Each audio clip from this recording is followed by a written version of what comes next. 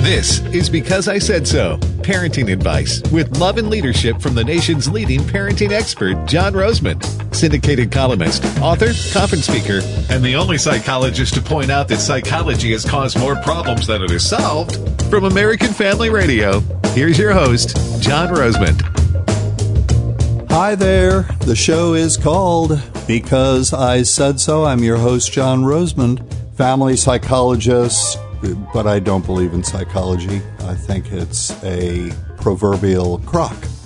And syndicated newspaper columnist, author of about 16 books, and also a public speaker.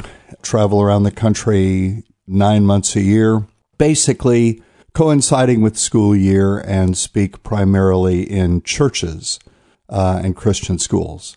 I have talked about, if you want to find out more about me, you can go to my website, johnrosemond.com, JOHNROSEMOND, where you can also find my last 5 weekly newspaper columns as an added bonus. How about that?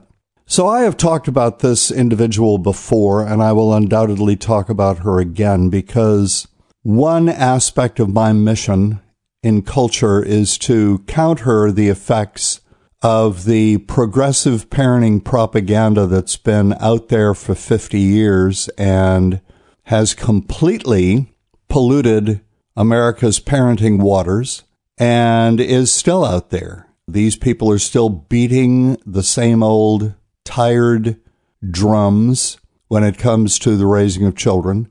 And I am going to the best of my ability, provide the counterweight to that sort of stuff.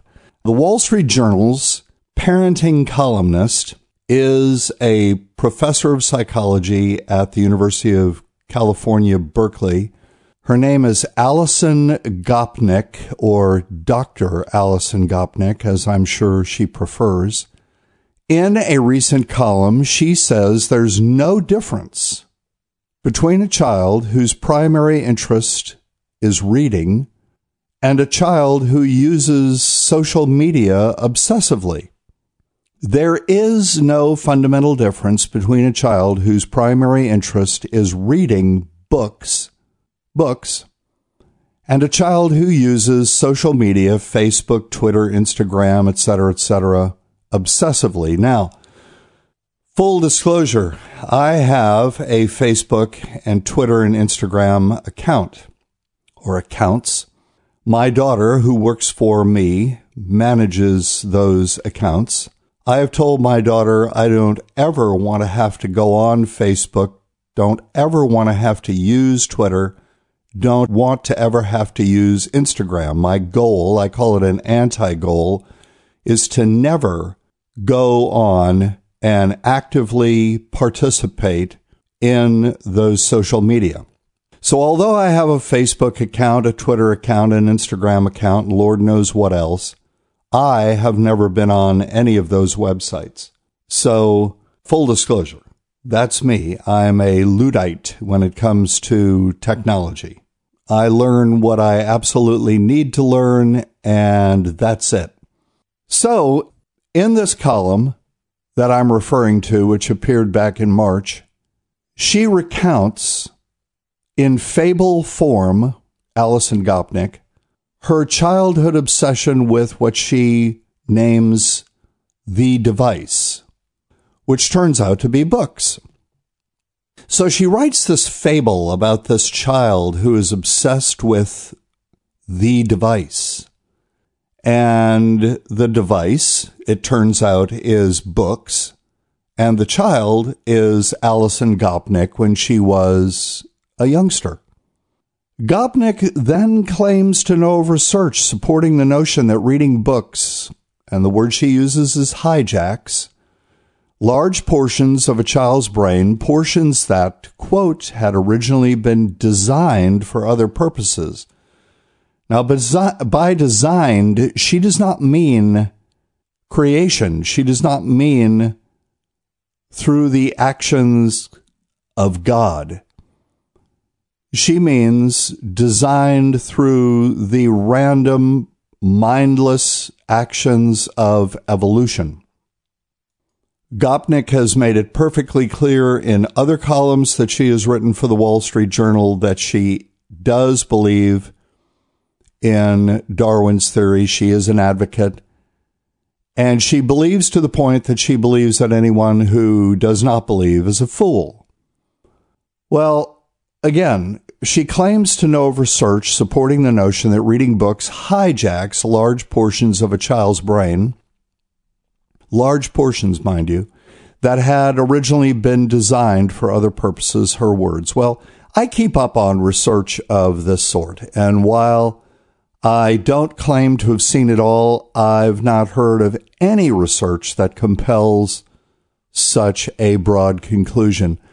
The studies I'm familiar with all support the view that the human brain is ideally suited to learning to read. In other words, it was designed for reading by God.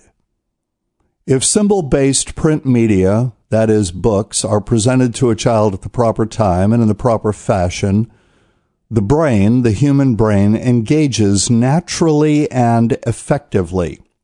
Learning to read does not hijack areas of the brain designed for other purposes that Gopnik, by the way, most conveniently never identifies.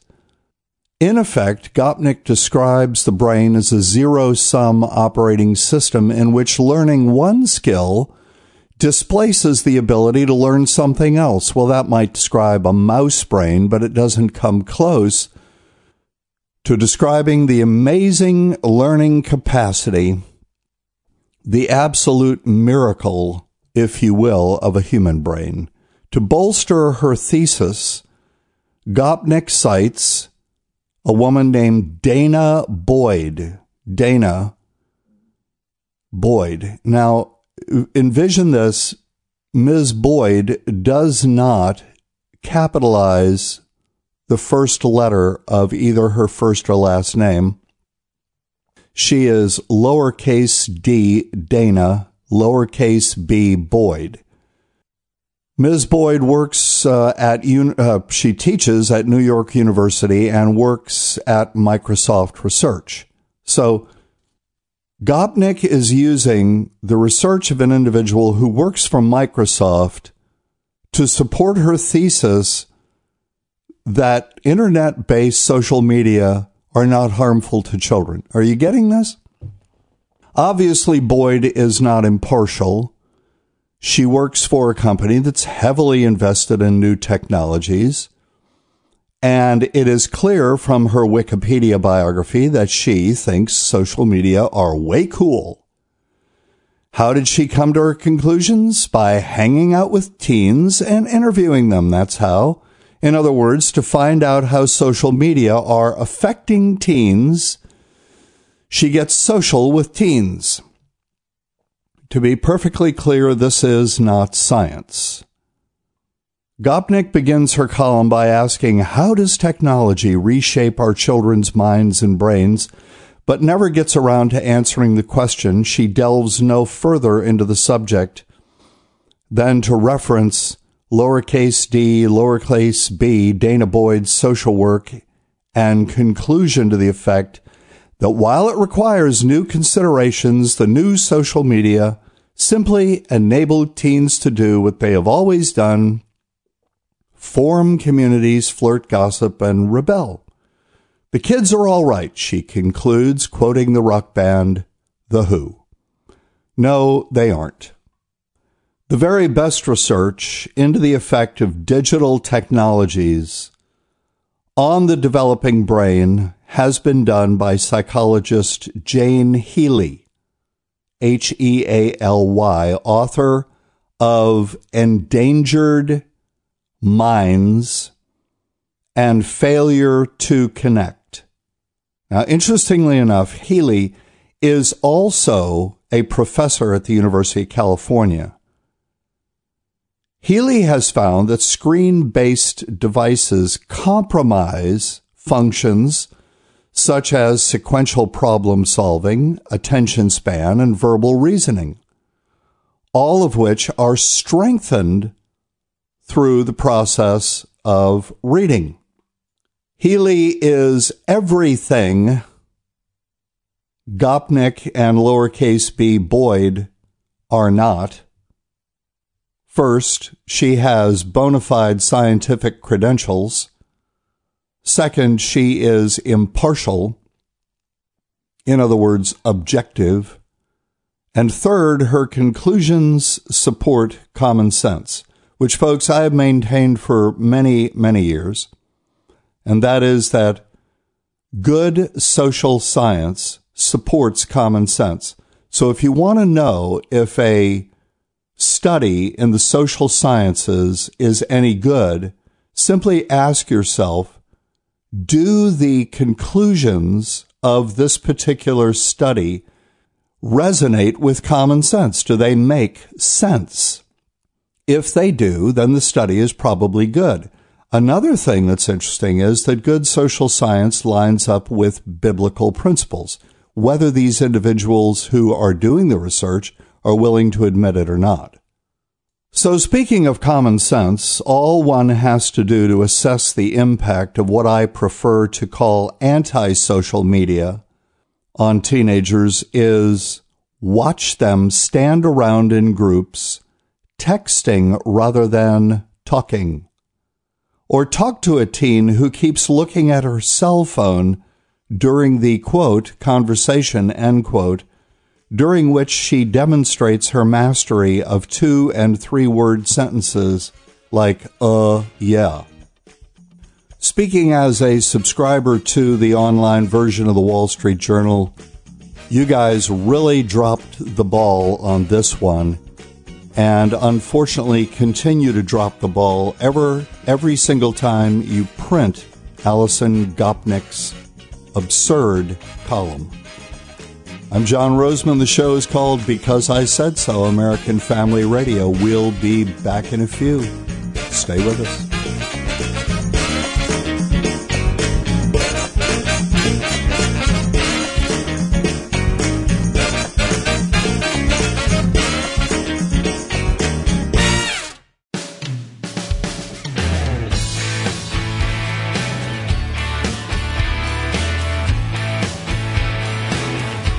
Welcome back to the show. Glad you could stay with us. And for those of you who are just joining us, this is Because I Said So with John Rosemond on American Family Radio. The program is all about what we in America today call parenting, which is more accurately called the raising or rearing of children. When I travel in my car, I generally surf talk radio. And I was thus surfing the other day and came across a libertarian talk show host. No point in mentioning the individual by name. The name is not important. Who was talking about homosexuality. And in the course of this monologue, said host made this remark, almost verbatim: why would anyone choose a lifestyle or behaviors that are so generally disapproved of by society in general? Why would anyone choose to, in other words, be homosexual when homosexuality is disapproved of by so large a segment of the general population? Folks, the question is what is called a red herring. It avoids the issue and implies that the issue is not what the real issue is. And to help you understand what I just said, let me pose the question this way. Why would anyone choose to be a murderer when murdering people is so generally disapproved of by so many people in culture? Why would anyone choose to be a rapist when rape is so generally reviled by the general population?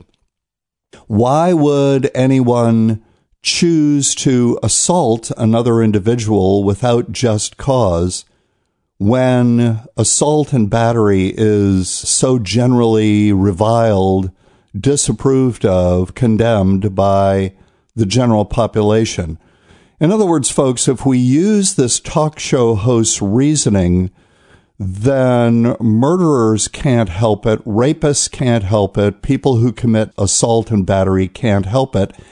And we know they can't help it because no one in their right mind would do something that is generally disapproved of. In other words, folks, this argument, which you hear so often, and quite frankly, I was shocked to hear it from a individual who is generally conservative, libertarian.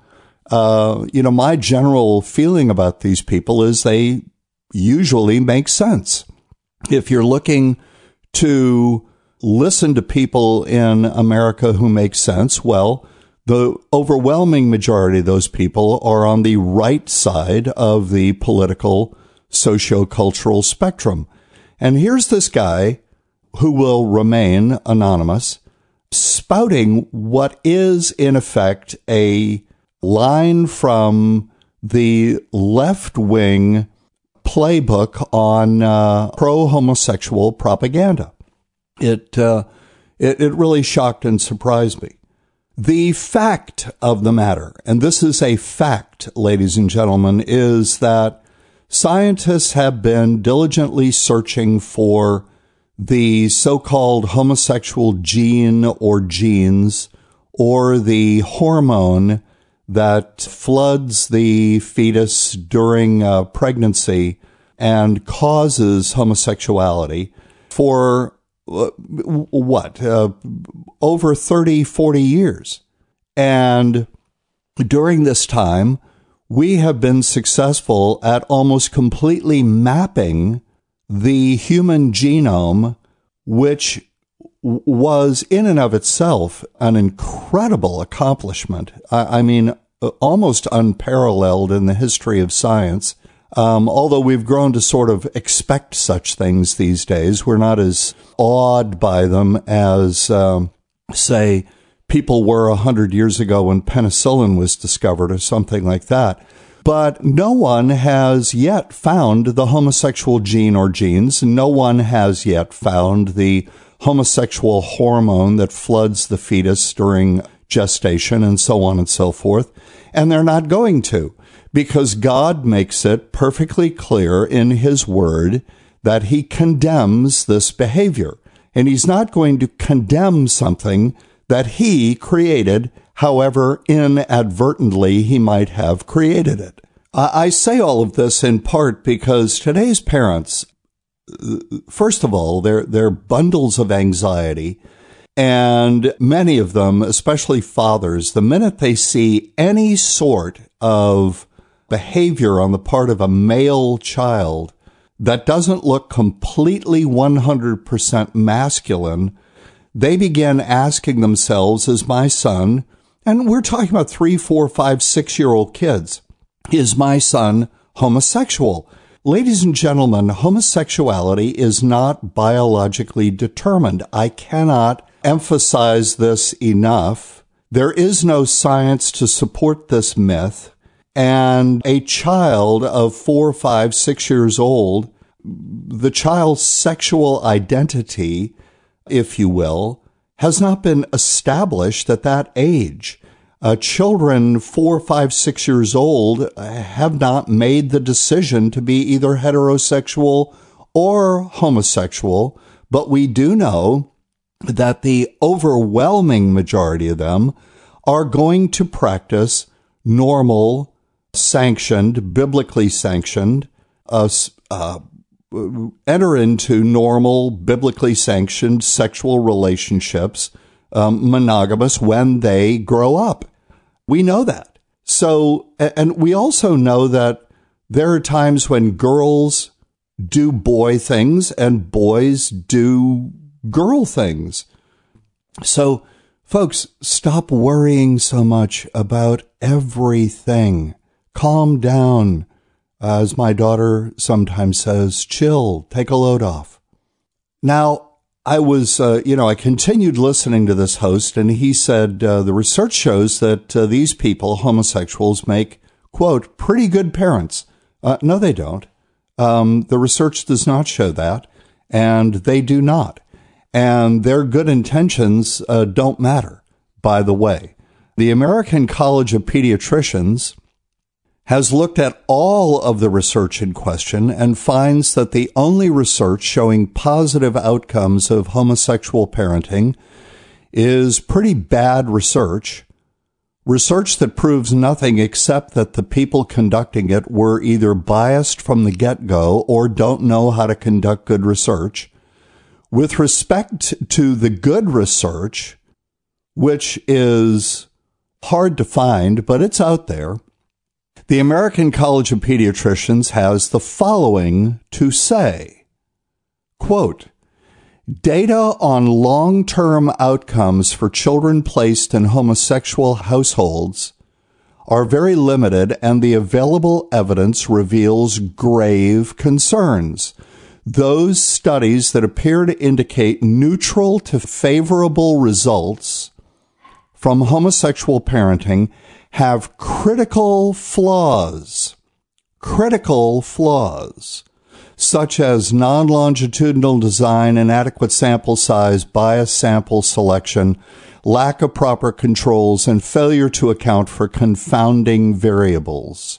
Child-rearing studies have consistently indicated that children are more likely to thrive emotionally, mentally, and physically in homes with two heterosexual parents versus a home with a single parent. Violence among homosexual partners is 2 to 3 times more common than among married homosexual couples. Homosexual partnerships are significantly more prone to dissolution than heterosexual marriages, with the average homosexual relationship lasting only 2 to 3 years. Homosexual men and women are reported to be inordinately promiscuous, involving serial sex partners, even within what are loosely termed, quote, committed relationships, end quote.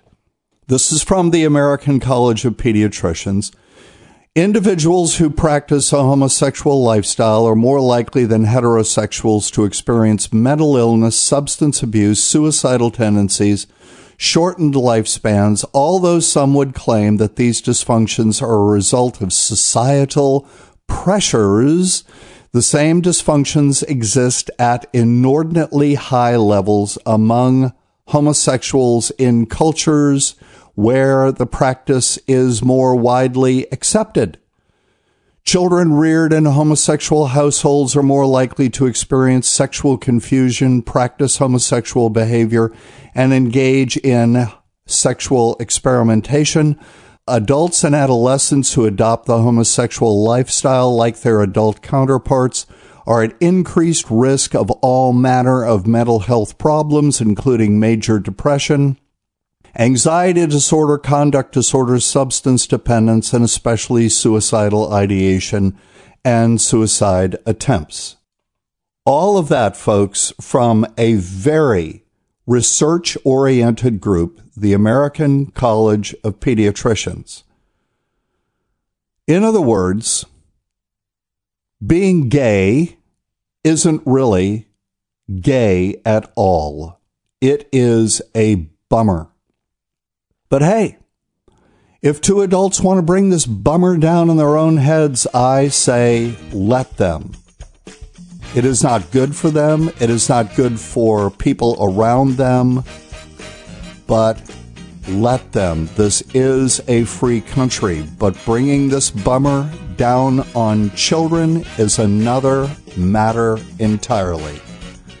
This is John Roseman, because I said so. Thanks for joining us, folks. We're on American Family Radio every Saturday afternoon, 5 o'clock Central Time. Thanks for joining us. I hope you join us again.